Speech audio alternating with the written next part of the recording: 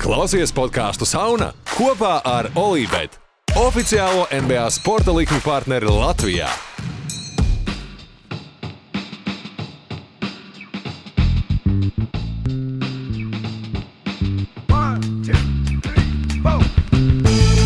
Zini, kas notiek? Es nezinu, kas notiek.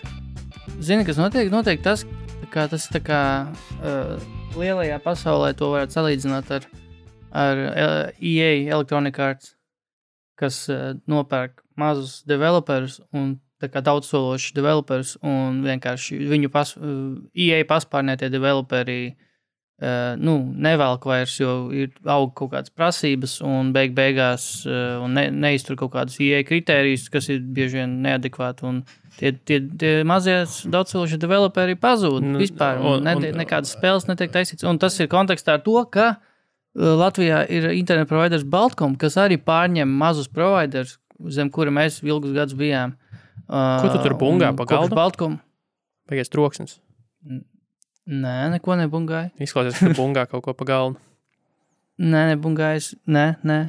Anyway. Nu labi, jā. Nu šīs garais intro ir kam? Nu ko, Baltcom pārņem mazos internet providers, ar kuriem iepriekš nebija problēmas, un ko tik līdz viņus pārņēmuši Baltcom parādās problēmas regulārs ar internetu.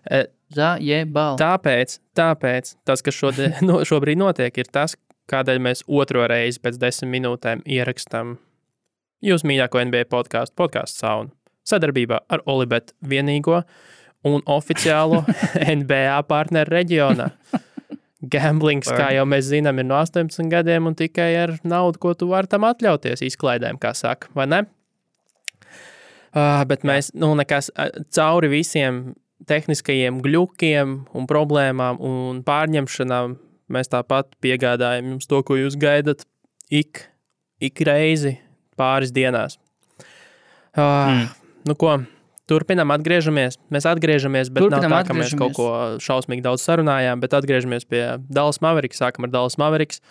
Šonakt zaudējums diezgan saprotams, ņemot vērā, ka nespēlē Luka, izdomāja Zaks Lavīns un Karoč Dallas Mavericks. Dallas Mavericks, Jalen Brunson iznākšanas spēle. Cerams, ka šīs būs tas, kas pabīdīs, pastums Jalenu mazliet uz priekšu tajā, lai, varbūt mums beidzot būs tas stabilais otrais skorers, ko mēs gaidām Dallas Mavericks sastāvā. Katrā ziņā šis bija labs treniņu mačs viņiem. Un rezultāts ir, kāds ir. Tik cik otrā pusē Zaks Lavīns dabūja uzspīdēt, kā viens, kurš arī bija viens no cilātiem vārdiem Dallas Mavericks sakarā. Tu skatījies kondensētos highlights, kā tu pirms tam teici, kā tev izskatās Zaks Lavīns varētu iedarēties Dallas sistēmā? Kāpēc Zaks Lavīns tieši? Es nezinu, tāpēc, ka viņš ir tāds tā kā uzbrukuma ierocis? Viņš tika cilāts reāli maiņas darījuma sakarā Dallas kontekstā, un redz, viņš kaut kā uzbrukuma ierocis sevi pagaidām sezonā ir diezgan labi pierādījis. Es godīgi sakot, būtu varbūt pret Zaku Lavīnu kā pamatsastāv spēlētāju, bet kā benča spēlētāju, kas, atkal nav savienojams ar realitāti, protams, jo viņš nekad to, viņš nespēlē no benča šajā stadijā. Bet, ja viņš nāktu no benča, tas gan būtu kaut kas. Jo pagaidām, nav kas diriģē to benča divīziju, un Josh Richardsons izskatās, ka kaut kā, nebūs tas īsti cilvēks, kas to varēs darīt, tāpēc uz Jalen Brunson ir liels cerības. Par Zaku Lavīnas tāpat nebija aizdomājis, bet man liekas, ka tur vajag arī, kā tu saki, tas nav ņemot vērā, ka no soliņa varbūt variants tas neizklausās reāli, bet tur ir jābūt arī zināmai personībai, man liekas. Tā kā, ļoti grūti atrast būt tādu spēlētāju, kurš ir vēl, ja mēs gribam tā kā labu devumu uzbrukumu, tad spēlētājiem ir jābūt droši vien karjeras tādā, joprojām virsotnē kaut kādā, ja ne pašā pieķī, tad vismaz kaut kādā augstos plauktos karjerā. Un Lavīns, protams, ir, varētu pat teikt, ir viņš savas karjeras tā kā pieķī, ņemot vērā, ka viņš ienāca līgā vienkārši kā dankers, un šobrīd viņš ir diezgan vispusīgs uzbrucējs, godīgi sakot, viņam ir arī metiens, viņam ir caurgājiens, viņam ir joprojām atletisms, bet tur vajag tiešām spēlētāju, kurš nav Zaks Lavīns tādā ziņā, ka tu viņam nevarēji, Zakam Lavīnam šobrīd viņa karjeras punktā nevar pateikt, mēs te cīnīsimies par kaut ko augstāku, un mums vajadzēs no tevis, lai nāc uz 20-25 minūtēm no soliņa. Esi mūsu Lou Williams. Jā. Un dod devumu mums, jo mēs ar tādā veidā tiksim tālu. Vai tu esi gatavs tam? Viņš teiks, nē. Ko? Šī ir mana komanda. Esmu Supermax spēlētājs savā komandā. Tieši tā, es domāju, ka tas būtu, tur tiešām jāmeklē arī tā personība, ne tikai spēlētāji tā kā kvalitātes laukumā, tur ir jāmeklē arī tiešām tāds, kurš arī pēc, varbūt, ja tu viņam iestāsti kaut kā sezonas sākumā, dari tā, viņš varbūt tur mēnesi varbūt paspēlēs tā, bet tad viņam sāksies kaut kādas tā kā,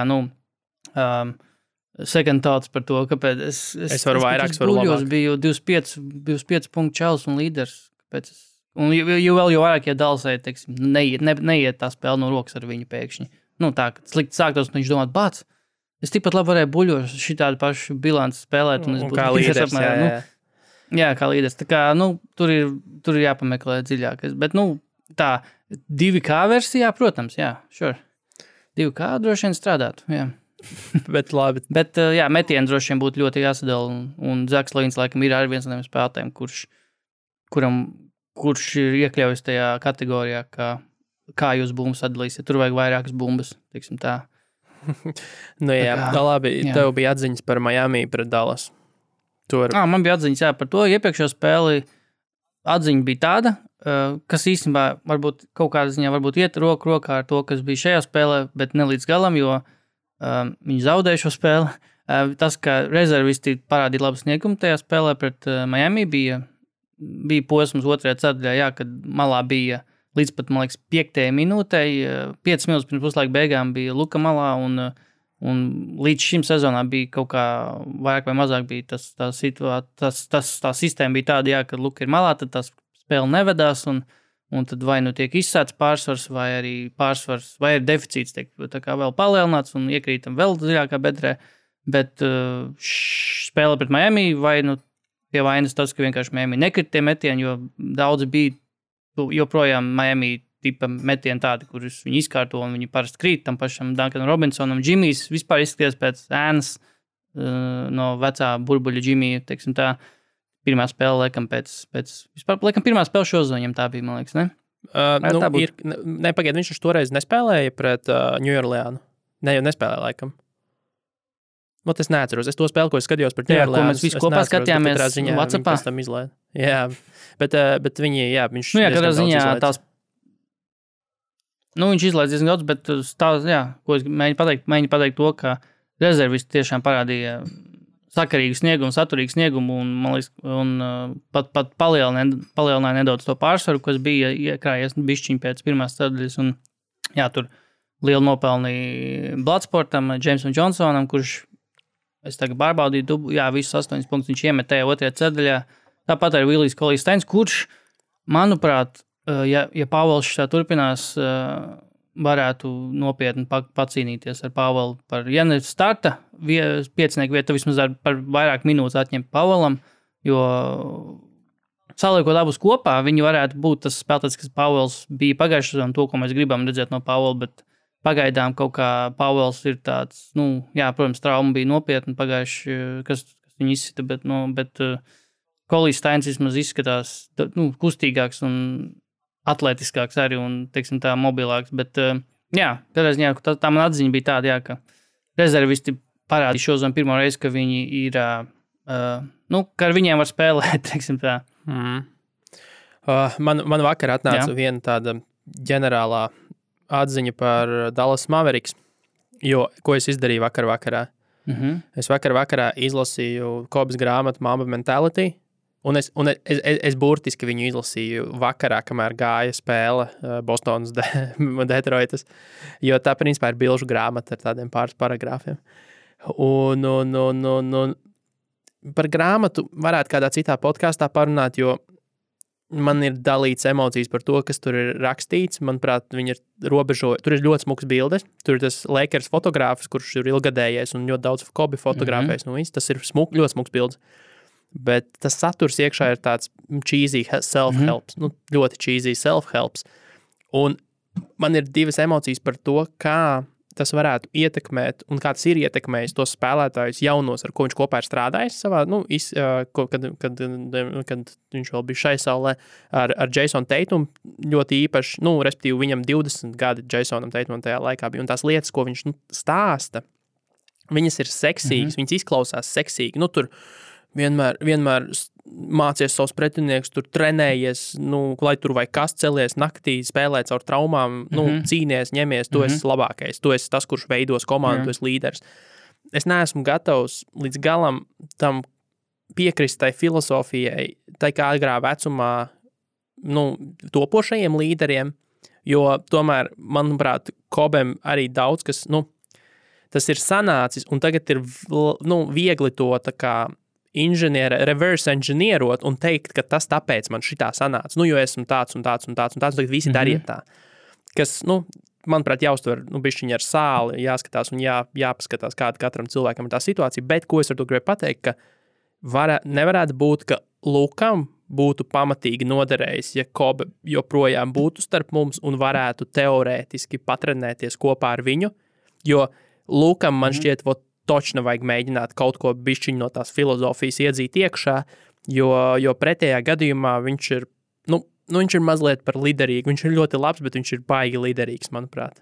Protams, viņš ir jauns, tas visu var nākt, bet kaut kā viņa gadījumā liekas, ka vajadzētu sākt ātrāk, viņam stāstīt par tām lietām, vai ne? Kas ir, es nezinu, man ļoti pretstats nāk prātā uzreiz tās pašas, Bostonas zvaigznes, gan Jasons Tatums, gan Jaylen Browns, kas šķiet tādi diezgan nobrieduši. Īpaši Browns, labi, Jaylens ir, vecāks, cik viņam jau, man liekas, 24 ir. Bet tur tas mindsets liekas mazliet nobriedušāks un gribas, lai Luku arī kāds tā, pastumd uz priekšu, jo, manuprāt, šobrīd man nav sajūtas, ka tas notiek. Šobrīd viņam ir tāds, manuprāt, diezgan liels, free pass iedot, dari kā tu gribi. Galvenais, nes rezultātu laukumā, vai ne? Un es domāju, ja Kobe joprojām būtu starp mums, cik vērtīgi varētu būt Lukam tieši ar viņu kopā patrenēties un pastrādāt. Bet, tas tāda baigi filozofiski atkāpt no visam. Jā, ļoti dziļi. Kobe jau mācēja slovāņu valodā palamāties, treštokot. Tieši tā pareizi viņi bišķiņi paspēja pārklāties, jā. Bišķiņi connections viņiem bija, bišķiņi Kobe viņu arī jau, man liekas. Man liekas, ka tieši tā, ja Kobe vēl būtu šajā saulē, man liekas, ka tur būtu izveidojusies kaut kāda tā kā dziļāka saikni, jo ņemot vērā arī, cik augstu arī Lebrons, tā kā ir augstās domās ir Lebrons par Luku, un Lebrons nav tas spēlētājs, kurš ņems tā kā zem savu plecu, zem savu spārni, tur kaut kāds spēlētājs, ņemot vērā, ka viņš vēl spēlē, tad Kobes dabā ir vairāk tieši tas, ka viņš tā kā dot kaut kāds padoms tiem spēlētājiem, tam pašam Tatumam, viņš arī pie viņa, Tatums pie viņa bija taču tajās workoutos, un tur taču Boston vainoja Kobe, ka Tatumam bija tāda kaut kā tās pirmā sezona, pēc tiem treniņiem ar Kobe, ka viņš tur, metienu izvēlu un nekrita ar tiem metieniem, un tur Boston, kā jau Boston Lakers, tā miedarbība tomēr, un tad tur heids sākās. Bet zin kā, tur ir daļa taisnības tajā, ka tas ir tas balans, par ko es runāju, jo tu nevari tās lietas, ko tev Kobe stāsta, tu viņas nevari arī ņemt tā, melns uz balta. Viņš tā pateica, tā ir taisnība. Jo, ja tu palasītu to grāmatu un ko viņš domāja pats par sevi, viņam ir pamats būt augstās domās par sevi, bet ja tu palasītu tikai tās nodaļas, tev liktos, ka viņš vispār bija neuzveicams.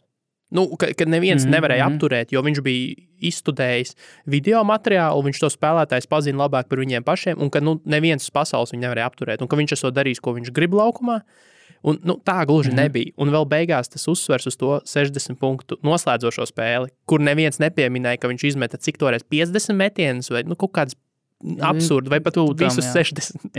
Kā vaiprātīgi skaita metienu.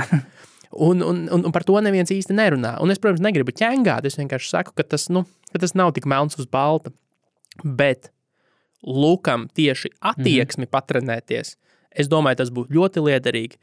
Un es domāju, ka Kobe, kā jau tu pieminēji, viņš ir tāds cilvēks, kurš, ja ierauga to greatness kādā, viņš neļaus tam izčābēt, vai aiziet kaut kādos neceļos. Es domāju, tādu zvaigzni kā Luku, viņš, ja redzētu, ka viņš var iesaistīties, viņš noteikti mēģinātu pat pats proaktīvi iesaistīties. Nevienam nevajadzētu prasīt, hei, tu negribi palīdzēt Lukam, vai viņam pašam nebūtu pie viņa jāiet. Es domāju, ka viņš pats proaktīvi iesaistītos. Un tas būtu bijis ļoti vērtīgi. Bet, labi, nav ir tā zāle. Vēl ir agrs, kā saka, agrs pavasaris, un Lukam vēl nekas nav noticis slikts, vienkārši tās tendences, visas tā būšana neformā šobrīd, un viss pārējais, prasītos mazliet tādu nopietnāku attieksmi, bet kas to zina? Jā. Kā būs? Kas to zina? Tīri tā, lai mums faktčeki viss būtu pareizi. Džimiem ir 3 spēles šo sezonu. Kaut kāds es esmu viņam. Spēlēja viņš par to New Orleans tajā Ziemassvētku dienā, bet tikai 16 minūtes. Apēc viņš nogāja malā, jo viņam bija potīte vai kaut kas viņam notika. Jā. Viņš no spēles laikā nogāja malā. Es atceros, vēl ieliku WhatsAppā to bildi ar viņu, ka viņš tā kā no burbuļu, ka viņš tā kā piekusis ar tekstu, kad ir Zions pēc puslaika Džimmijs pēc puslaika ar Zionu un Adams. Atceros tagad, jā. Ejam uz Brooklyn? Ejam uz Brooklyn. Brooklyn Bounce. Brooklyna atziņa numur 1. Brooklyn nebūs labākā komanda aizsardzībā šo sezonu. Tomēr nebūs. Ja tev rebīšos pat Wizards liek iekšā, tad ir slikti. Jā, ja tev Patriks O'Briens liek iekšā uzbrukuma bumbas un dankus izšķirošos brīžos, tad būs grūti ar aizsardzību visu sezonas garumā. Bet nokrituši uz 12. vietu, jau 107,3. Man liekas, ka ka viņi bija numur 1, viņiem bija 93. Zem 100 krietni, jā. Jā, un šobrīd, viņi ir 12. Bet man ir pierakstīts tas, ka vai tā ir sakritība, vai tas ir kaut kāds lāsts, bet kopš Dinvidijs izkrita, viņi ir 1-4. Ak, nē, bet tas taču bija arī pagājuši gadu, ne? Neatceries? Man liekas, ka bija tas pats trends, kad Dinvidijs nespēlē, tā viņa zāģē, kā Dinvidijs atpakaļ, tā viss kārtībā. Katrā ziņā. Nē, mēs toreiz salīdzinājām ar Kairiju un Dinvidiju. Nē, mēs toreiz salīdzinājām ar Kairiju un Dinvidiju. Jā.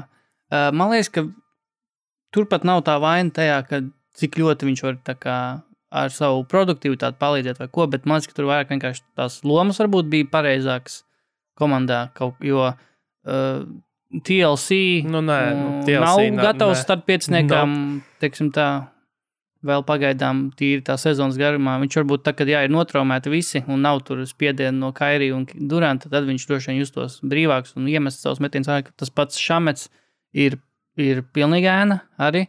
Man liekas, ka vakar nak 0 Jā, punkti, viņam bija ļoti švaki. Spēlēja arī gana daudz īstenībā.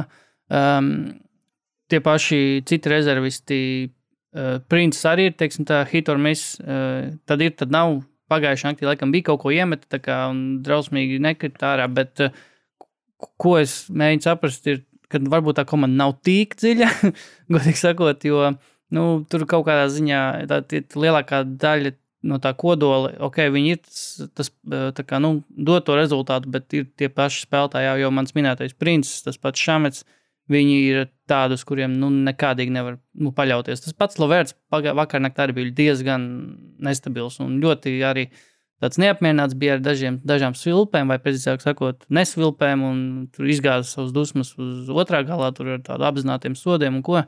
Un kaut kā tur tā harmonija sāk nedaudz pazust jau. Bet. Un arī vēl viena pēdējā lieta, ko es pamanīju, kas jau ir vairākas spēles bijis. KD ļoti grib mācīt Joe Harrisu. Jā, viņam ir. Es pamanīju. Jā, tie ir tā. Bet jāpiezīmē, ka Joe Harris nopūdelēja 3 metienus, izcils metienus, ko KD viņam piespēlēm izkārtoja. Un tad pēc tam, bet viņš māca Harrisu, to es esmu pamanījis. Viņš māca Harrisu, viņš tur vienā spēlē bija teicis, shoot it, ja tu esi brīvs met, nevilcinies, jo viņam bija tur epizodes pirmajās spēles, ka viņš vilcinājās, tur mānīgi gāja, kaut ko garām nemeta, un vakarnaktas spēlē viņš tur teica, KD viņam bija teicis, ka laikam vienā no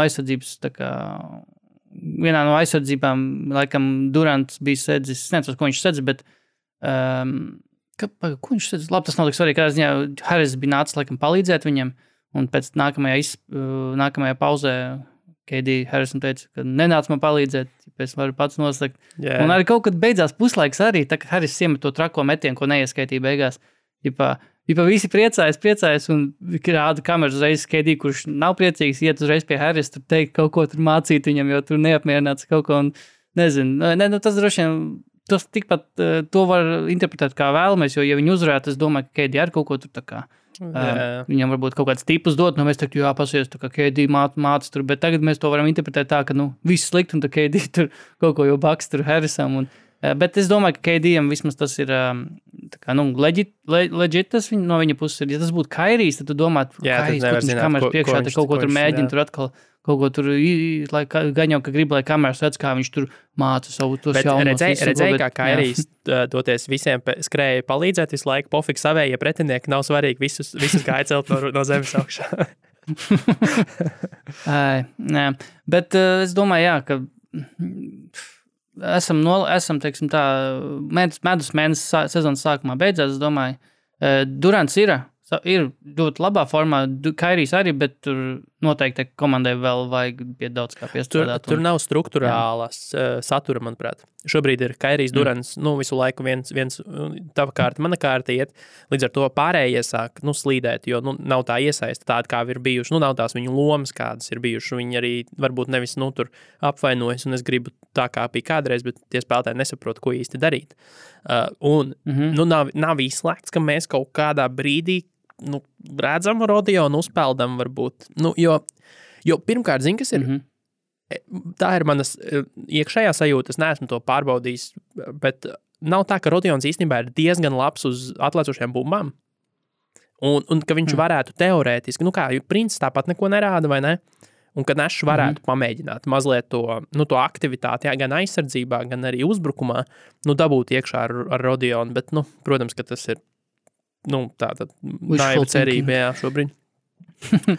Bet kopumā, uzbrukums kā vienmēr formā par aizsardzību. Es domāju, ka viņi sakārtos, bet tas ir tas, par ko mēs runājām arī pirms sezonas uzvaru zaudējumu preview, kad mēs taisījām, ka tas Nets 68 vai cik procentu uzvaru procents ir bišķi pat daudz, jo šeit tieši notiek tas, par ko mēs runājām, kas to procentu noteikti nodzīs uz leju.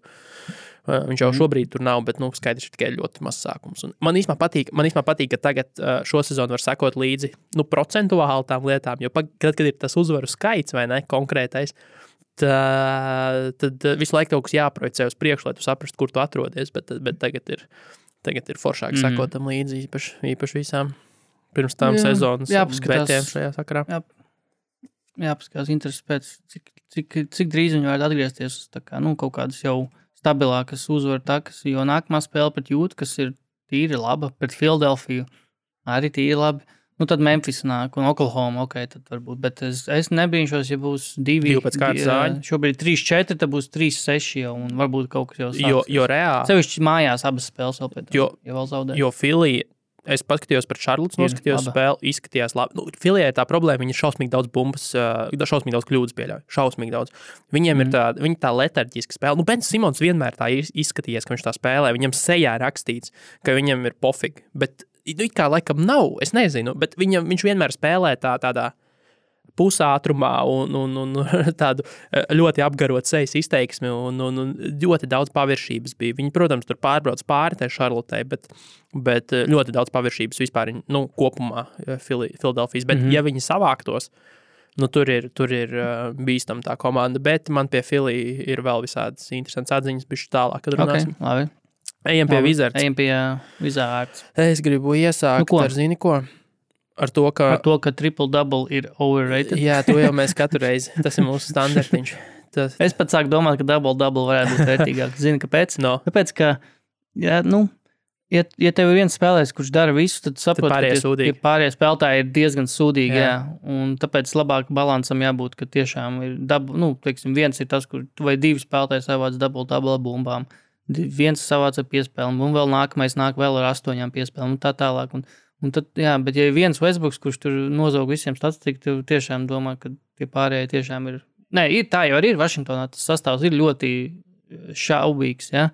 Un tas arī pat kaut kādā ziņā ataino to reālo situāciju, tie Westbrooks statistika ataino to, ka pārējie vienkārši tādi nespējnieki, bet, tas nav arī, tu nevajag arī tā kā domāt, ka tas triple-double liecina tiešām par to, ka, Westbrooks, neviens cits tā nevar. Var droši vien, bet komandas vienkārši ir sakarīgākas, kurās nepieļauj šādas situācijas. Zini, kas bija bēdīgi, ka bija diezgan tā sekvence. Manuprāt, tas bija pirmās ceturtais izskaņā, kuru Westbrooks nabaks kādas 3 reizes gāja uz grozu. Vienreiz viņu Allens tā nobloķēja, ka viņam vajadzēja palikt uz grīdas un necelties labāk augšā, neapkaunot sev. un pēc tam vēl 2 reizes beigās aizmeta garām. Bet zini, par ko ir runa? Runa ir par to, ka Brooksam, es tagad iekāpšu sporta centriņā, bet Brooksam ir jāsāk daudz Bērtāns pamatsastāvā. Zini, kāpēc? Tāpēc, ka ir jāmaksimizē metēju papildspēki ap Russellu Westbrooku. Nav variantu, tāpēc, ka citādāk viņš nodarbojas ar to sūdu, ar ko viņš nodarbojas. Tad, kad spēlē savu sliktāko spēli, met visādus pustālos bezcerīgus, ko viņam pilnīgi droši visi ļauj mest, jo lūdzu Russellu Westbrooku. Un viņš vislabākais, kāds viņš jebkad ir bijis, bija tieši tad, kad Houstona absolūti uzkrītoši ap viņu uzlika visus labākos metējus, kādi komandā ir pieejami. Un tad viņam pavērās gan grozs uz ceļu, ceļš uz grozu, gan arī reāli kaut kas, kam tu droši vari to bumbu izspēlēt uz āru. Jo šobrīd ir tā, ka tu tur spēlē ar kaut kādiem, tur ir Rui Hachimura, Avdija citreiz nāk, vai kaut kādiem īšiem Smitiem nedod Dievs viņš vēl kopā spēlē. Kas ir bezsakars, tas ir pilnīgs bezsakars. Ar viņu ir jāliek, viņam ir jāliek pamatsastāvā visi labākie metēji, kādi ir ap viņu, iespējami. Un tad, kas ir vēl, Bradley Bealu varbūt patiesībā vajag labāk spēlēt ar rezervistiem, nevis Russellu Westbrooku, kā tas tagad notiek pārsvarā. Jo Bradleys Beals šobrīd, lai vai cik izcils ir Russells Westbrooks, Bradleys Beals bez viņa pagājušajā sezonā bija viens no labākajiem spēlētājiem arī tieši caurgājienos un tieši burzmā, jo Russells Westbrooks līdz ar, tad, kad viņam nav labi metēju apkārt, tad viņam ir burzma un viņam ir jāmet no distances. Un viņš, neviens viņam klāt ārā no distances neies, un viņam ir jāskrien cauri daudz lielākai burzmai nekā Bradleyam Bealam tas būtu, jo Bradley Beal ir jāsedz no groza tālu. Bradley Beal tu nevari, atkāpties no viņu un gaidīt viņu peintā. Un līdz ar to ir jāgriež, manuprāt, apkārt. Un Dāvim Bērtānam ir jāsāk, ja viņi grib kaut ko tur normāli darīt. Jo tu nevari pat tā tikai, labi, tas jau tikai sākums spēles, svarīgi, kas beidz, bet tu nevari nevien brīdi atļauties, lai Russells Westbrooks pats sev roku kapu jau pašā sākumā. Russellu Westbrooku, principā, vajag maksimizēt mešanu, šūtingu ap viņu. Un viens no veidiem ir Dāvi Bērtānu pārcelt uz starta piecinieku. Jo citādāk tur tā muļāšanās tāda dīvaina. Man ir arī ļoti ekskluzīva statistika par to, kā Westbrooks piespēlē kam un cik bieži un cik labi. Nice. Tātad uz Dāvi Bērtānu Russells Westbrooks piespēlē 8,3 reizes spēlē, kas ir 3. labākais rādītājs aiz Bīla, kuram viņš pārliecinoši vairāk piespēlēt, 24,3 piespēles. Bet jāatzīmē, ka tas pirmkārt daudz no tā visa var būt backcourtā. Handoffi. Nevis backcourtā, bet viņu pusē handoffi, vienkārši bumbas atdošana Bīlam un tā tālāk. Jā. Bryantam 14, un tad Dāvis ar 8,3, bet rezultīvas piespēles ir 2,5 ir Bryantam, un tad pa 2 ir tieši uz Bīlu un uz Bērtānu, un pēc Westbrook piespēlēm Dāvis izpilda 4,3 metienus, field goals tieši ar 47% precizitāti, un trīnišs viņš izmet 4 pēc Westbrook piespēlēm un ar precizitāti 43,8, kas ir viņa aptuvenā optimālā precizitāte vispār kopumā tā kā būtu, bet tā kā viņam šo sezonu diezgan bailēs, bet tieši pēc Westbrook piespēlēm viņam ir ok, teiksim, tā statistika. Tā kā, lai nedod citi piespēles, lūdzu. Jep. Paldies. Ko virzamies tālāk? Man vairs nav par Wizards neko. Wizards. Tev nav nekas, man ir viena lieta. Ne, 2. Davai.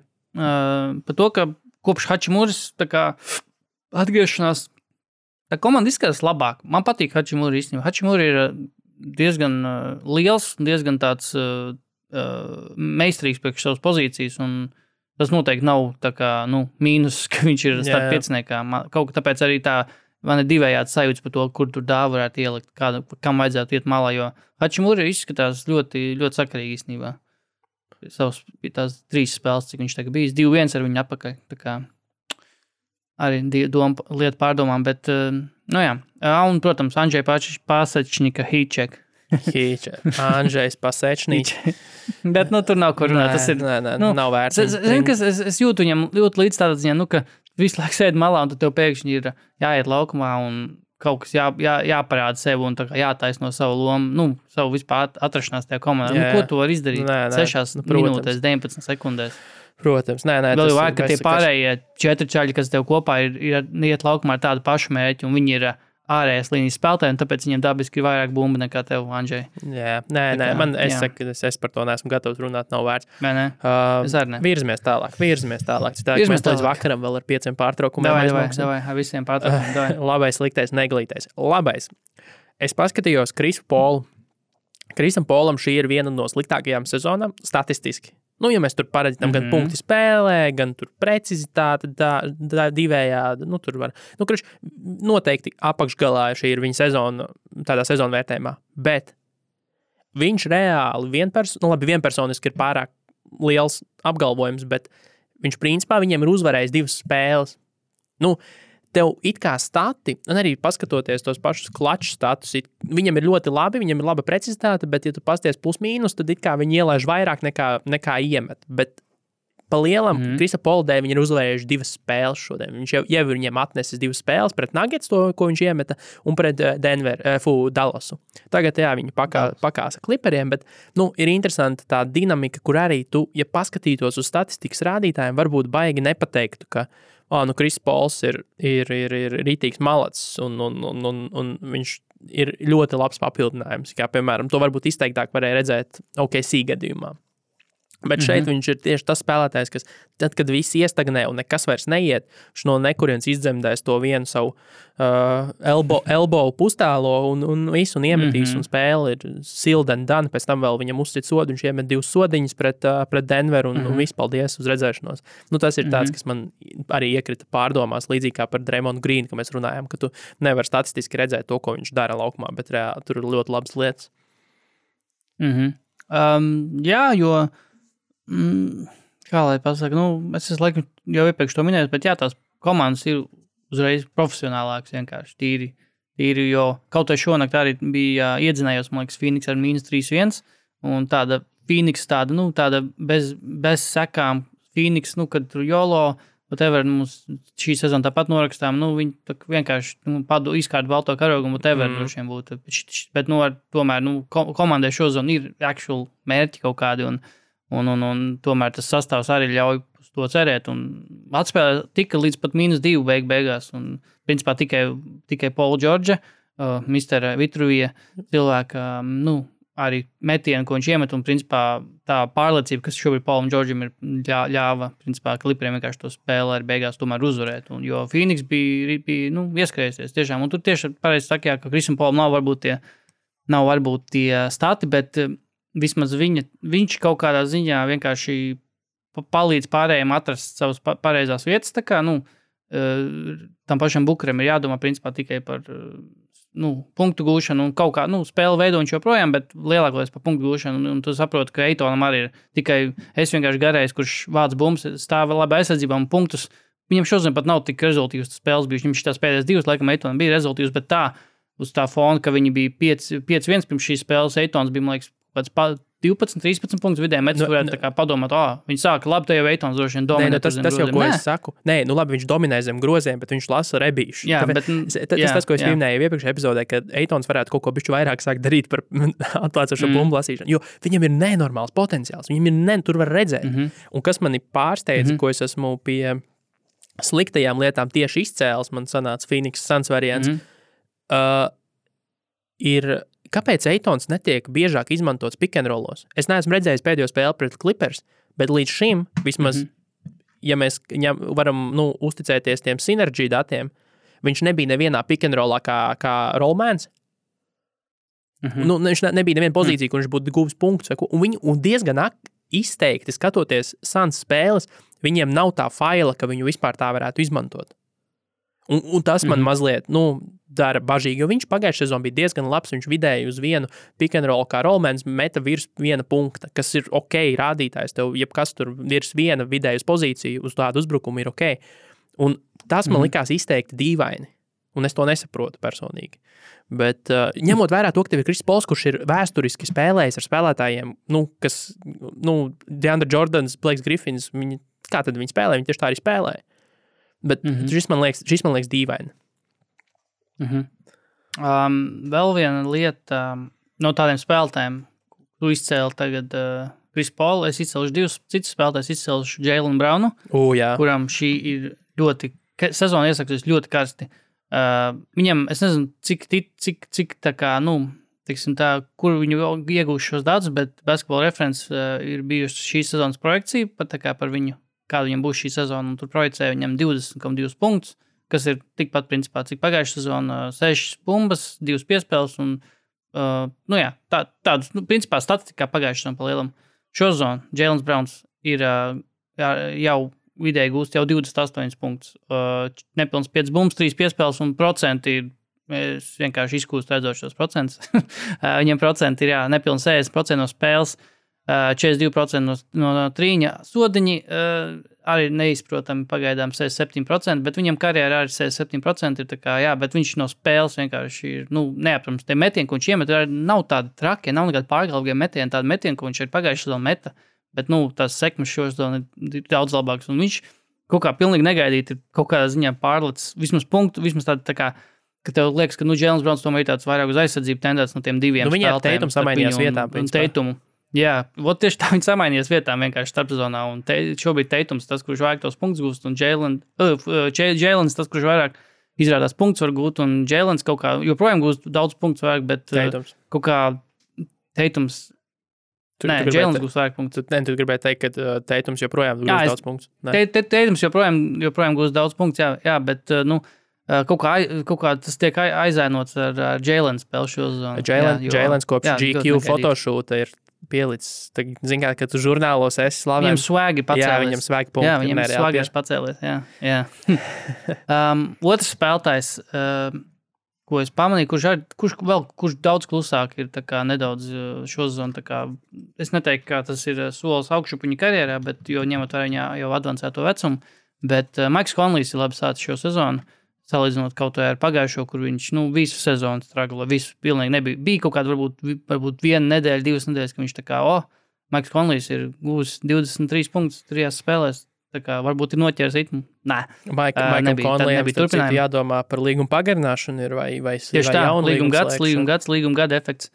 Jā, šo zonu viņš ir pārsteidzošā kārtā rezultīvākais spēlētājs Jūtā, jo viņš par 1 decimālu punktu apsteidz vidēji Donovan Mitchell, kuram ir diezgan slikti briesmīgi efektivitāti. Briesmīgi. Jā, un Konlijs, ir, cik es paskaties, gan, laikam, šodien tikai 1 spēli, visu pilnā garumā, bet highlightos arī, kad, Konlijs, vienkārši met iekšā. Es nezinu, grūti paskatīt, viņam vienkārši tie metieni, kas viņam pagājušajā sezonā nekrita, tie visi tie viņa tipiskie floterīši tādi no tūma un caurgājienos un ar tie paši trīnīši, viņam vienkārši šo sezonu viņi ir krīt, vai tā būtu pārliecība, vai varbūt kaut kāda apslēpta trauma bija pagājušajā sezonā, no kuras viņš tā kā, tā arī netika vaļā visu sezonas garumā, bet vai arī vienkārši tas ir tiešām uz Mitchella rēķina, ka Mitchells ir, tā straglo, ka, kādam ir jāgūst tie punkti, un Bojans arī, protams, ir, bet Konlijs šo sezonu ir salīdzinoši labsāts sezonu. Tāpat kā Jūta? Tieši tāpat kā Jūta. Jā, bet man ir dažas lietas, bet tas īsmā ir relevanti, tas ir, protams, Christians Woods sācis skarsti. Arī viņa tweets vēl pie tam, ka viņš vēl vispār nav tuvu. Ieskrienās. Viņš tikai sāk, viņa darbdiena tikai sākusies ir. Cilvēcīgi man ir prieks par Stefu. Par šo nakti tīri ņemot vērā. Pārspēja Klay Thompson, tagad atkal ir atgriezies kā alfa tēviņš. Jā, bet tur bija kaut kur rakstīts, cik bija, Warriors vēsturē, tur Viltam bija, cik bija viņam 60 punktu spēles. Visu laiku. 2 ciparu skaitlis bija, un pārējie, kas ir 60 ņemtuši, ir tieši tā, ir Stefs tagad vienreiz un Klejs vienreiz. Tā kā jā. Sliktais. Man joprojām laikam 3. epizodu pēc kārtas, vai ne pēc kārtas, vai vienkārši 3. reizi ir Toronto. Jā. Un Paskals Jakams. Toronto šozo met visvairāk trīņus pārliecinoši 46,4 vidēji spēlē, un nākamajai tuvākajai ir Portland ar 41,3, vairāk kā 5 metienu atšķirību, bet, un trīņi veido, laikam, 52% no viņu punktiem. Jā, tā var būt, jā. Izpildītie trīņi. Tā sanāk, laikam. Nu, gan tur var būt. Vai gūtie punkti pēc trīņiem, man liekas, tā bija. Gūtie punkti pēc trīņiem. Kaut kā ne, tas neiet. Nu, vienalga. Viņi ļoti spiež uz trīņiem, un viņiem tas neiet. Jo viņiem ir sliktākais metienu procents vispār visā līgā 41,4%. Un 27. vieta gūtajos punktos 104,4%. Un tur ir struggles. Zini, kas tur vēl ir? Visticamāk. Tur ir emocionāli izskatās baigi traki. Viņi tur visi čīks ņemās kaut ko. Tur izskatās skumji. Ne tikai no spēles un statistikas viedokļa, bet arī ķermeņa valodas un savstarpējais un Siakams visu laiku sit sodus un tiek izraidīts. Un tur ir tāda ritīgi indīga vide, tāda stulbs salīdzinājums, ne stulbs, bet varbūt ne līdz galam korekts, bet tur ir tāda bišķiņa Warriors 18. 19. gada vibes tur iekšā ir. Viņi nebija tik labi pagājuši gadu, vai ne? Bet tomēr viņi bija gana kompetenta komanda. Un tagad tur ir kaut kā, kaut kas nav smuki. Tur nesmuki viņi izskatās no malas. Un tas ir, tu slikti spēlē, tu esi dusmīgs par to, un tāpēc, ka tu esi dusmīgs, tu spēlē vēl sliktāk. Tur ir tāds apburtais loks. Viņam jāizlaužās no tā, vēl ir laiks.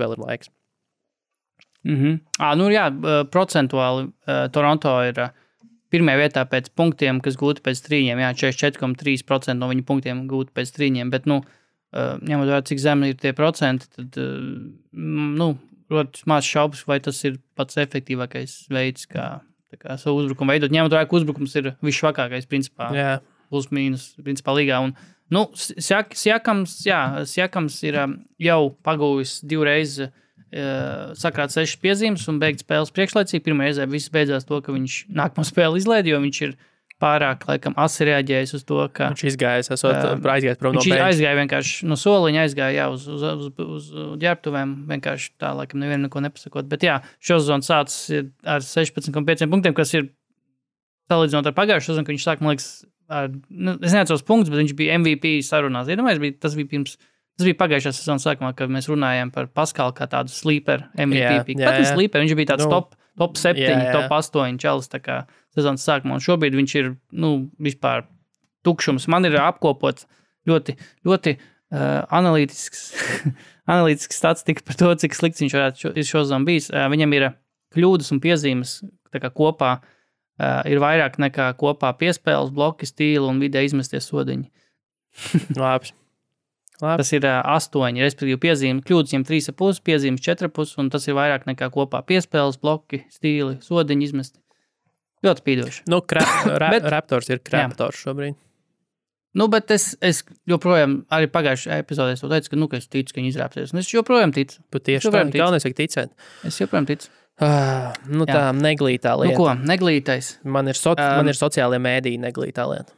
Atkal sociālajā mēdī. Man ir pierakstīts. NBA Twitteris dažreiz mēdz būt brutāli debils. Man ir pierakstīts. man ir tas pats, bet tieši tajā kontekstā. Ļoti konkrēts gadījums par Marvinu Bagley sensi, kurš tagad ir vienkārši uztaisījis bezsakarīgu drāmu pilnīgi no nekā. Bagleys pats ir teicis, es nekomentēšu šito visu, kas arī uzreiz uzliek spiedienu. Tu pats uzliec spiedienu uz savu dēlu, jo tev ir tikai 2 izvēles. Vai tu noliedz savu sensi, vai tu viņam piekrīti un savu komandu noliedz. Un viņam vajadzētu tēvs un dēlu izrunāties un sensim vajadzētu piebremzēt, jo Marvins spēlē ļoti slikti šo sezonu. Tā nav līdz galam Sakramento vaina, ka viņš tā spēlē, jo es biju to ielicis to vidiku, kur bija viņš skaists ISO game, kur tajā video nebija, zini, kas redzams? Video nebija redzams pirms tam vēl pāris sekundes, kurā viņš dabūja bumbu un visus, aizdzina prom. Ejiet visi prom, skatieties, es tagad ņemšu Eriku Gordonu 1-1 un tur 2 reizes pazaudēju bumbu. Vajadzētu bišķiņ sociālajiem tīkliem nomierināties, manuprāt. Tas ir mans takeaway šai nedēļai. Mans konteksts šim punktam bija tāds, ka vienkārši arī pirms šīs spēles, kur Karijs iemecēs 2, Karī un Warriors tā nolika. Sevišķi Karī. Paši Warriors un Steve Kerr arī vienkārši nolika, ka tur Karijs pazūdis pilnībā, tur arī pirms tam par Ziemassvētku spēlēm bija, un ka tur Karijs bez zvaigznēm, kā izskatās, Karijs bez All-Stariem, kā izskatās. Stevam Kerram beidzot jāsāk trenēt. Beidzot jāsāk trenēt, ko tas vispār nozīmē, viņš neko tā nav darījis. Un tad šis bija tāds labs, laba atbilde no Stefa puses, ka šeit jums 62 punkti.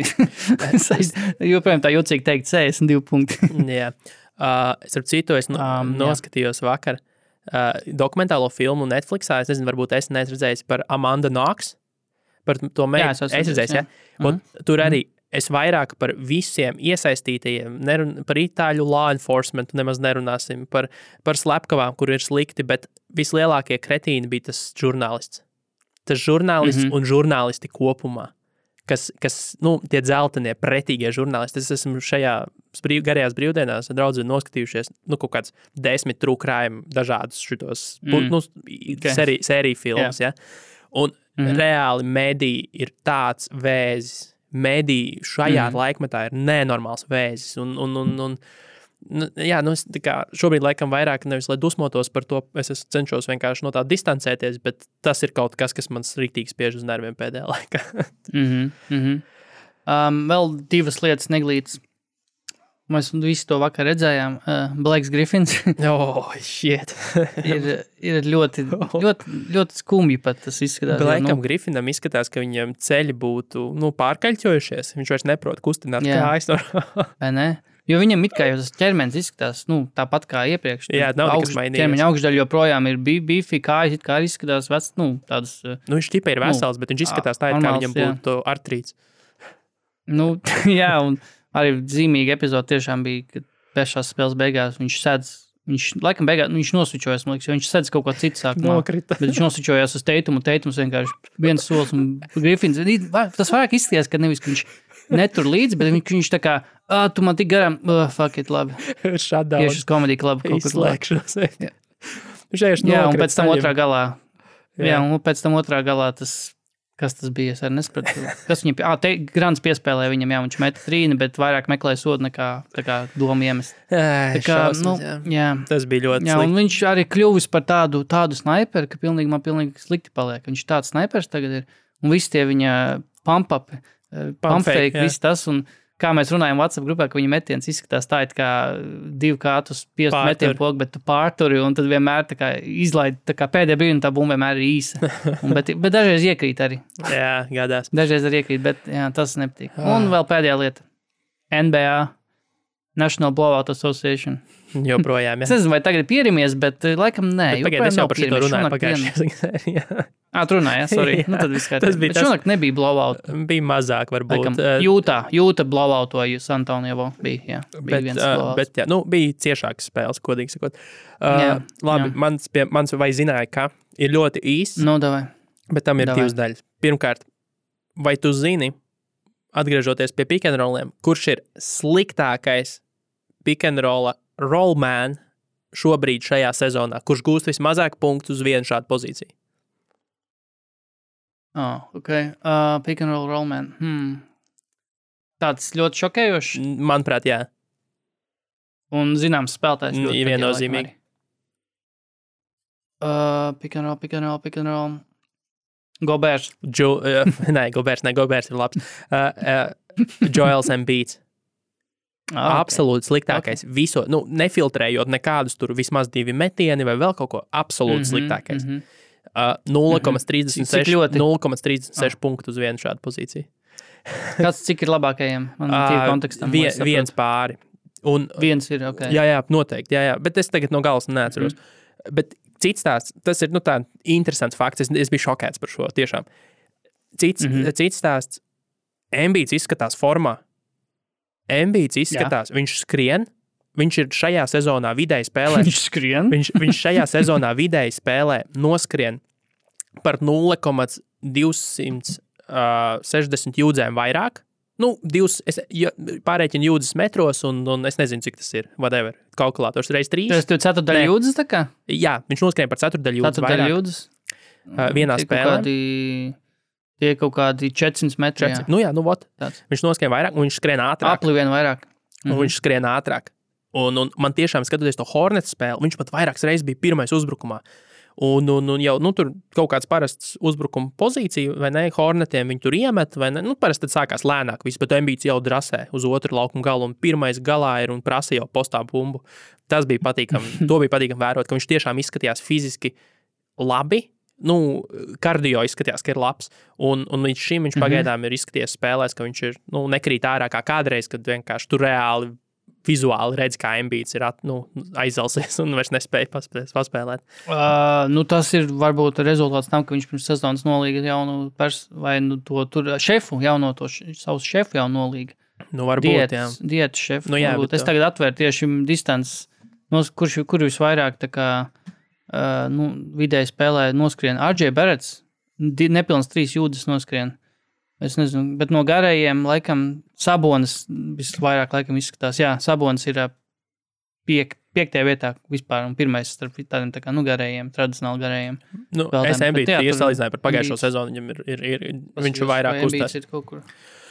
Nedomāju, ka Embiids ir topā šeit, bet 2,20 kaut kas, 2,26 vai kaut kas tāds viņam bija. Viņš nav pirmajā lapā, tas nozīmē tātad. Viņš ir, cik saki? 2,26. 2,20. 2,28 man rāda. Kaut kas tāds varētu būt. Tāds 2,28, bet tajā pašā laikā vairāk nekā Duncans Robinsons, kurš šķietam visu laiku skraidis ar pikiem un visu kaut ko tik dara. Bet tāpēc es tev saku, Embiids reāli kustas beidzot. Jā. Tas arī viss, ko es gribēju teikt. Man par vai zināju, ka ir vairāk dažas lietas.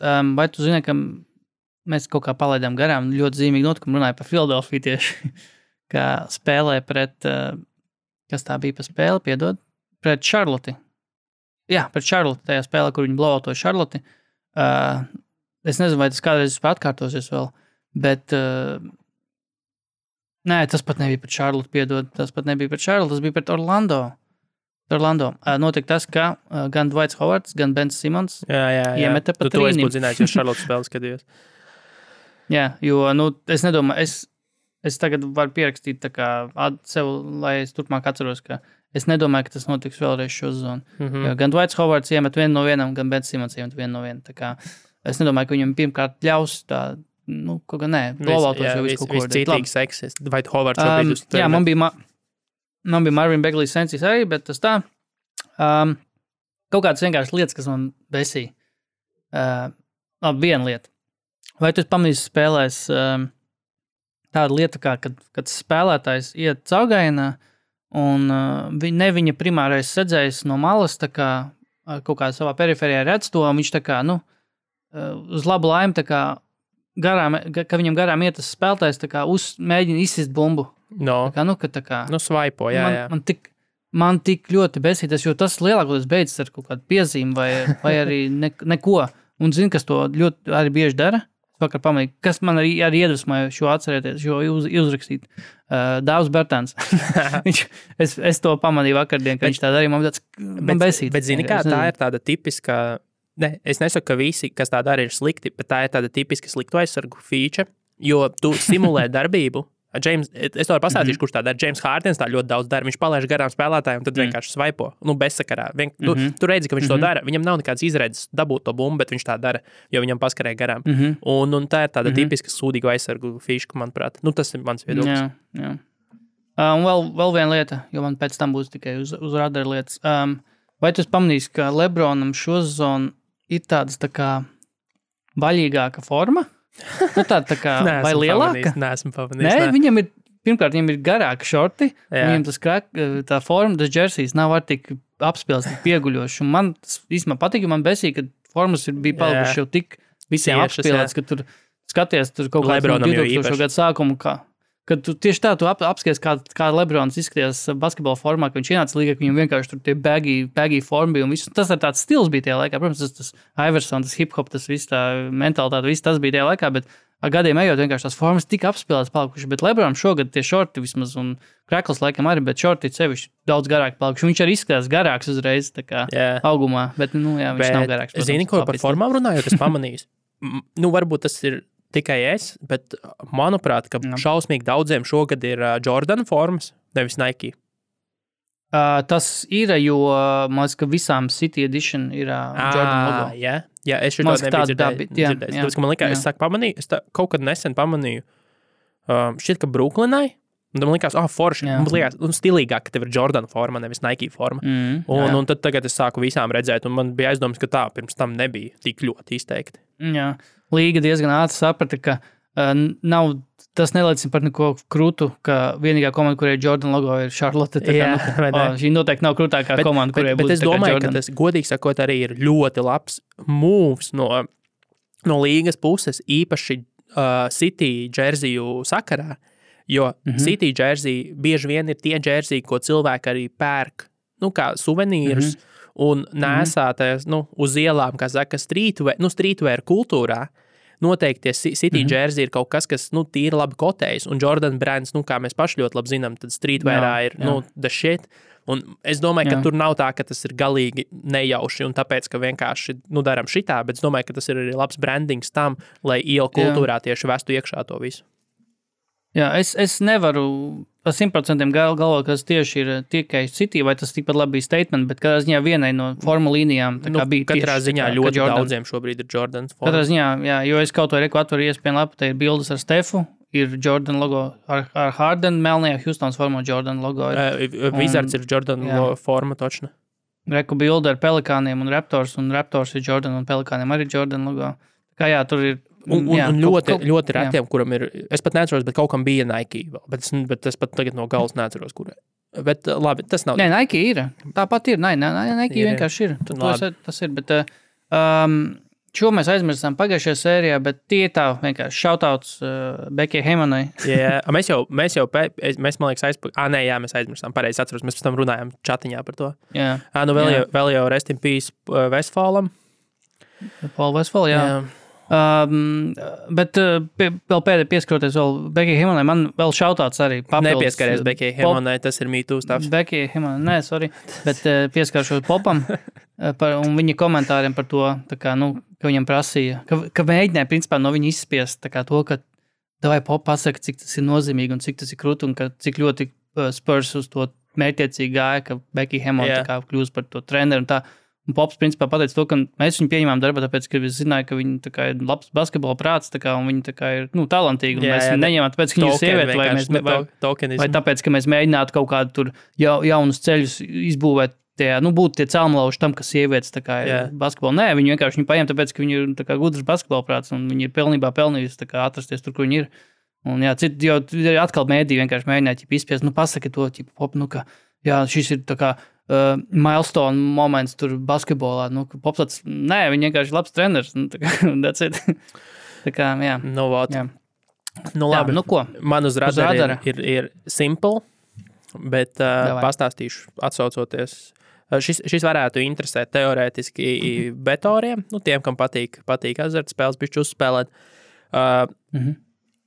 Ir tāds, nostāja, bet noteikti pats arī būs jutis, ka ir sajūta, ka tagad tajās minisērijās, kur komandas divas reizes spēlē viena pret otru vienā lokācijā, bieži vien tiek, splitot rezultāts, vai ne? Es domāju, papētīšu fenomenu. Izrādās, ka patiesībā 9 tādās instancēs rezultāts pa lielam ir 5-4, respektīvi komanda, kur ir zaudējusi, pēc tam ir uzvarējusi. Es to skatījos tā, vai komanda pēc zaudējuma pirmajā spēlē ir uzvarējusi otrajā spēlē. Un tad 5 gadījumos tā ir noticis, 4 gadījumos tā nav noticis, gan tieši uzvar zaudējums, gan arī against the spread, kas ir pēc handicapa. Abos gadījumos ir 5-4. Ja tu domā par handicapu, tad 55% uzvara nav tas, kas ir jābūt, kas ir labs rādītājs, jo tu tur milzīgs naudas neliec. Bet, ja tu liec patiešo, tad es pareiķināju, cik tu būtu vinnējis, ja būtu licis uz visām spēlēm, balstoties uz tiem koeficientiem, ar kādiem atveras tās spēles, ja tu būtu licis uz pretējo komandu akli, kurā, restīvi, licis uz to komandu, kur zaudē iepriekšējo spēli, ka viņi vinnēs nākamo spēli. Tad, principā, būtu vinnēts 3,19 vienības, kas ir kā koeficients rēķina ar tavu vienu unitu, ko tu liec uz to spēli. Un jā, tas bija Boston Detroit tikko bija, bet tur bija mazs koeficients. Atlanta Bruklina uz otro spēli, vismaz, ja var ticēt publiski pieejama informācija, tad atvērās uz 3,15 uz Atlantas uzvaru. Miami Milwaukee. Miami bija 3,15, šonakt Golden State Portlanda 2,66 un 1,93 pret Boston Indiana. uz Bostonu. Un, respektīvi, ja tu uz aklo būtu salicis sakrāmējis pēc šīs sistēmas, tad principā būtu plusos ar 3 vienībām. Kas ir interesanta lieta, kam es noteikti pasakošu līdzi, jo pirmkārt nevajag uz muļķi likt, jo skaidrs, ka nevis tā kā vienkārši principiāli, jo tagad, protams, ka visi tam sako līdzi, protams, ka bookmakeri to ņem vērā. Bet ir kaut kādas tās lietas, kur bookmakeri tomēr nevar, respektīvi, tā kā galīgi padoties vienai vai otrai pusē, vērtēt objektīvi vai ņemt trendu vērā un var atrast tās pozīcijas. Piemēram, šonakt, manuprāt, Golden State tā pozīcija bija ļoti laba, uz kuru bija vērts riskēt. Tāpat turpmāk tūdaļ būs spēles atkarībā no tā, ka tu klausies dažas šonakt, dažas vēlāk. Minnesota ir tādā situācijā pret Denveru, jo viņi zaudēja Denverē. Charlotte pret Filadelfiju. Charlottes gadījumā es ieteiktu pamēģināt paskatīties, kā atverās handikaps, cik liels ir handikaps, jo Charlotte nav tā, ka viņi pavisam krita ārā. Filadelfijai vienkārši baigi krita. Tur Terijam Rozieram arī labi krita, kā saka, bet Filadelfija nav tā, ka tas ir bezcerīgs case, jo Charlotte izstāsta pēc kompetences komandas. Un tad vēl viens tāda situācija ir Los Angeles pret Memphisu. Un tas, ko es ieteiktu, vismaz pēc kā es savas to informāciju, kāda būtu rezultāti skatījos, ir ņemt, kad tikko tiek izliktas līnijas, jo tās būs ar vismazāko ietekmi, kur citi cilvēki būs ņēmuši vērā šo faktoru. Jo parasti daudzos gadījumos izliktās atšķīrās ļoti pamatīgi no tām, ar kādām noslēdzās, jo bija milzum daudz nauda gāja iekšā ties uz to līniju, ņemot vērā, ka tā varētu notikt. Un Atlanta atveroties kā underdogs, man liekas, uz aizvēršanos jau bija pat favorīts tajā spēlē, kur viņi Nets vinnēja. Tāpēc ir jāņem uzreiz un var paskatīties, pasakot līdzi, bet, kā jau atgādināšu, tas ir tikai pilngadīgiem cilvēkiem, kuriem ir nauda. Tā ir jāsaka, diemžēl, jo cilvēki nesaprot, bet tā ir. Bet šis ir interesants fenomens, bet nav arī tā, kā man personīgi likās, ka 80% gadījumu tā ir noticis. Nav tik traki. Tik traki nav, bet ir noticis tā, jā. Jeez, tu tik dziļi iegāja, ka man pilnīgi kauns par bet tās minisērijas ir interesants faktors, jo tas tiešām ir tāda maza playoff simulācija, jo komandas tiešām var gameplānot un pastīties, kādas izmaiņas ir veiktas pret tev pašu komandu. Tas ir interesanti, tas ir interesants faktors. Man ir dažas lietas. Tieši tu pieminēji Teriju Rozieru. Man ir Terijs Rozieris pierakstīts kā spēlētājs, kurš tomēr neļaus Gordonam Haywardam aizdīt karjeras sezonu. Jo Terijs Rozieris aizdīs karjeras sezonu. Es mainu savus nodomus, savus plānus. Terijs Rozieris aizdīs karjeras sezonu, viņam šozonu 23,2 punkti. Viņš nekad nav bijis baigi nasks uz bumbām un piespēlēm šozonu ar tur 3 pa 3 katrā kategorijā, bet viņš met gaismas ārā, lights out. Jā, gaismas ārā. Gaismas ārā. Viņš met metienos spēles gan 50% ar 16 mēģinājumos, trīnīši 8,5 mēģinājumos 45%. Sodiņš viņš tik daudz nemet, bet tāpat 80%, bet vispār uz tā rēķina, ka Haywards atkal ļoti jau nestabils pelts un metieni tik ļoti nekrīt. Arī vēl viena lieta, man liekas, kas ir faktors, kāpēc Rozieram ir tik laba sezona pagaidām, tas, kā arī Devonta Grahams ir diezgan... Man ir aizdomu, es negribu, lai man te Latvijas Hornets standi tagad nošautu Twitterī vai ko, bet man liekas, ka Devonta Grahamam tā sezona bija neliels blip. Novirza no normas. Jā, viņš, ņemot vērā vēl to sastāvu aprises, kāds šobrīd ir Charlottē, viņš nevar būt 18 punktu guvējs, būtu īstenībā, ņemot vērā, cik kāda pārpilnība tur ir aizsargiem šobrīd un ārējas līnijas spēlētājiem. Bet, protams, arī 9 punkti nav objektīvi. Viņi tas rādījies, kas šobrīd ir. Viņam ir 9 punktu vidēji spēlē. Pagājušajā gadā bija 18,2. Bet, tie procenti ar viņam pat nav 30% no trīnīšu, no spēles 25. Droši vien tie kāps, un es domāju, viņš līdz saviem 15 punktiem tomēr tiks vidēji. Bet es domāju, viņš kaut kādā ziņā varbūt ir jau aizdījis savu labāko sezonu, kas bija iepriekšējā. Sorry. Jā, tas nav ne atžgārnis, kā saka, teiks. Vai ne? Vēl sīkāki novērojumi. Pievērsiet uzmanību Wesleyam Matthewsam. Wesleyam snaipam. Wesleyam snaipam Matthewsam. Viņš 2 spēlēs tajā home, 2 spēles San Antonio, kas bija izbraukumā viņiem. Viņi uzvarēja abas, un Veslijs Metjūs iemeta 6 no 8 trīnīšiem. Labi, tur gan vienā spēlē viņš iemeta 6 no 6, otrā 0-2, bet labi, ok, tas jau domāju, nu tad viss, ok, nevermind. Bet nē, šonakt viņš atkal pret Memphis no soliņa nāca, un 4 no 6 iemeta. Man liekas, ka Veslijs Metjūs varētu vēl tā paturpināt. Man liekas, ka pievēršat uzmanību Veslijam Metjūsam. Jā, bet tas ir biedējoši. Tie ir fucking Lakers. Goddammit, tas ir reāli biedējoši. Es negribu to, lai Lakers. Biedējoši, ja Veslijs Metjūs var nākt un iemest tev 14 punktus, tad tas nav labi. Tieši tā. Vēl viens jāatzīst, ka KCP ārā ar traumu un līdz ar to arī Veslijam Metjūsam iespējas. Karusovs arī. Aleksandra Karusovs. Karusovs arī ir ārā. Vēl vairāk tāds tā kā arī līdzjūtības tā kā vēstuli, ne, bet tā kā prieks redzēt, ka atkal spēlē man ir par Niku Batumu. Niks Batums!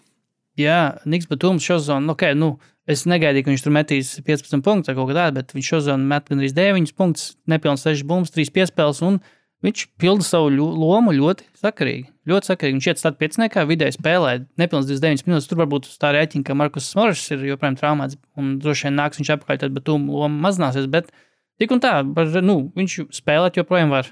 Tas ir pats labākais. Viņš var arī labi veidot spēli citiem. Jā, viņš ir sekundārī tāds tā kā čels. Jā, viņš var kā alternatīvu gan Polam Džordžam, gan Kawhi Leonardam, ka viņam tur var uzticēt, lai viņš tur pavada. Jā, tieši tā, lai viņš pakustina bumbu, kaut ko arī izveido. Tā kā tas man prieks ir. Un vēl viena lieta. Diemžēl ieeja un ceļojumi uz Viginas salu ir slēgti. Atkal beidzās, jā. Diemžēl beidzās. Tur Covid uzliesmojums sākās. Tur tā kā šobrīd viesus neuzņem, jo diemžēl Vigins pēc tās eksplozijas, viņa standartiem eksplozijas, 27 punktu ar labiem procentiem, viņš ir 2 spēles pret Portlandu atkal, ok, ja tā vakumā paņemtos stats nav tik sūdīgi, 18 punktu, 2 spēlēs 5 bumbas, bet atkal 25% no trīņa. Metienā spēles nav tik sūdīgi, bet tā viena spēle 27 punktiem un labiem procentiem bija droši vien blip, bet nē, es domāju, ka jūs varat uz priekšu nopirkt kaut kādus tos abonementus un sagaidīt, ka atkal atvērsies, bet es pagaidām tā kā nebrauktu. Tur jau man liekas, ka paliks vēl sliktāk. Tur laikapstākļi tādi švaki. Jā, labi, ņemsim vērā. Bet mēs kā reiz sarunājām, ka nākamajā epizodē, kas būs ceturtdien, mēs apskatīsim NBA akciju tirgu, kur arī runāsim par līdzīgām lietām, kur vajag investēt, kur nevajag investēt, šobrīd, kur jāpārdod, kur var turēt un gaidīt. Tā kā Viginas sala, ja dabonat labu dīlu, tad var pagaidām, tā kā var nopirkt, cerēt, ka uz priekšdienām būs ok, bet labāk Viginas salai pagaidām neskarties klāt. Tur šobrīd viņi jau mazliet izmisuši paliek, jo viņi tā kā tirgo 2 abonementus pa 1 cenu. Jā, bezdarba līmeni savu ienākumu. Lai tikai aizpildītu to populācijas tās salas. Skaidrs. Bet, man pēdējais jautājums. Atļaujas Krieviem pārdod jau. Man tev pēdējais jautājums. Kurš būs sezonas labākais piespēļu dalītājs? Nikola Jokić vai Russells Westbrooks? Kuram būs vairāk? Viņi ir 1 un 2 šobrīd. Es domāju, ka Russellam. Es domāju, ka tāpēc, ka Westbrooks, es domāju, stabili turēsies uz tām 10, bet Jokićam es pieļauju, ka noslīdēs kaut kādā brīdī, jo zini kā, tur tās piespēles arī koks ar 2 galiem, paskaties, cik viņam kļūdas tāpat laikā ir. Kam? Jokićam, vai? Jokićam, jā, daudz, jā. Un es domāju, ka tur kaut kas bišķi varētu kā izlīdzināties tajā vispār, cik no viņa arī prasa. Jo Džamals, jo viņš jau tās daudzās piespēles arī savācis, ir, man liekas, ka Džamals vēl arī nespēlēt, viņš tur 11 pāri, viņas tur lasīja. Es domāju, ka izlīdzināsies. Es domāju, ka tas ir flūk un tik daudz viņam nebūs. Un tad, kad jau būs cīņa par 10 vai 11, tad Russells Westbrooks to nokārtos, jo mēs jau zinām, kādēļ viņš spēlē. Tieši tā, mēs zinām, kādēļ viņš spēlē basketbolu. Jā, viņš dusmosies uz dāvi, ja viņš nemetīs. Tā kā tā, ko metam mieru, beidzot.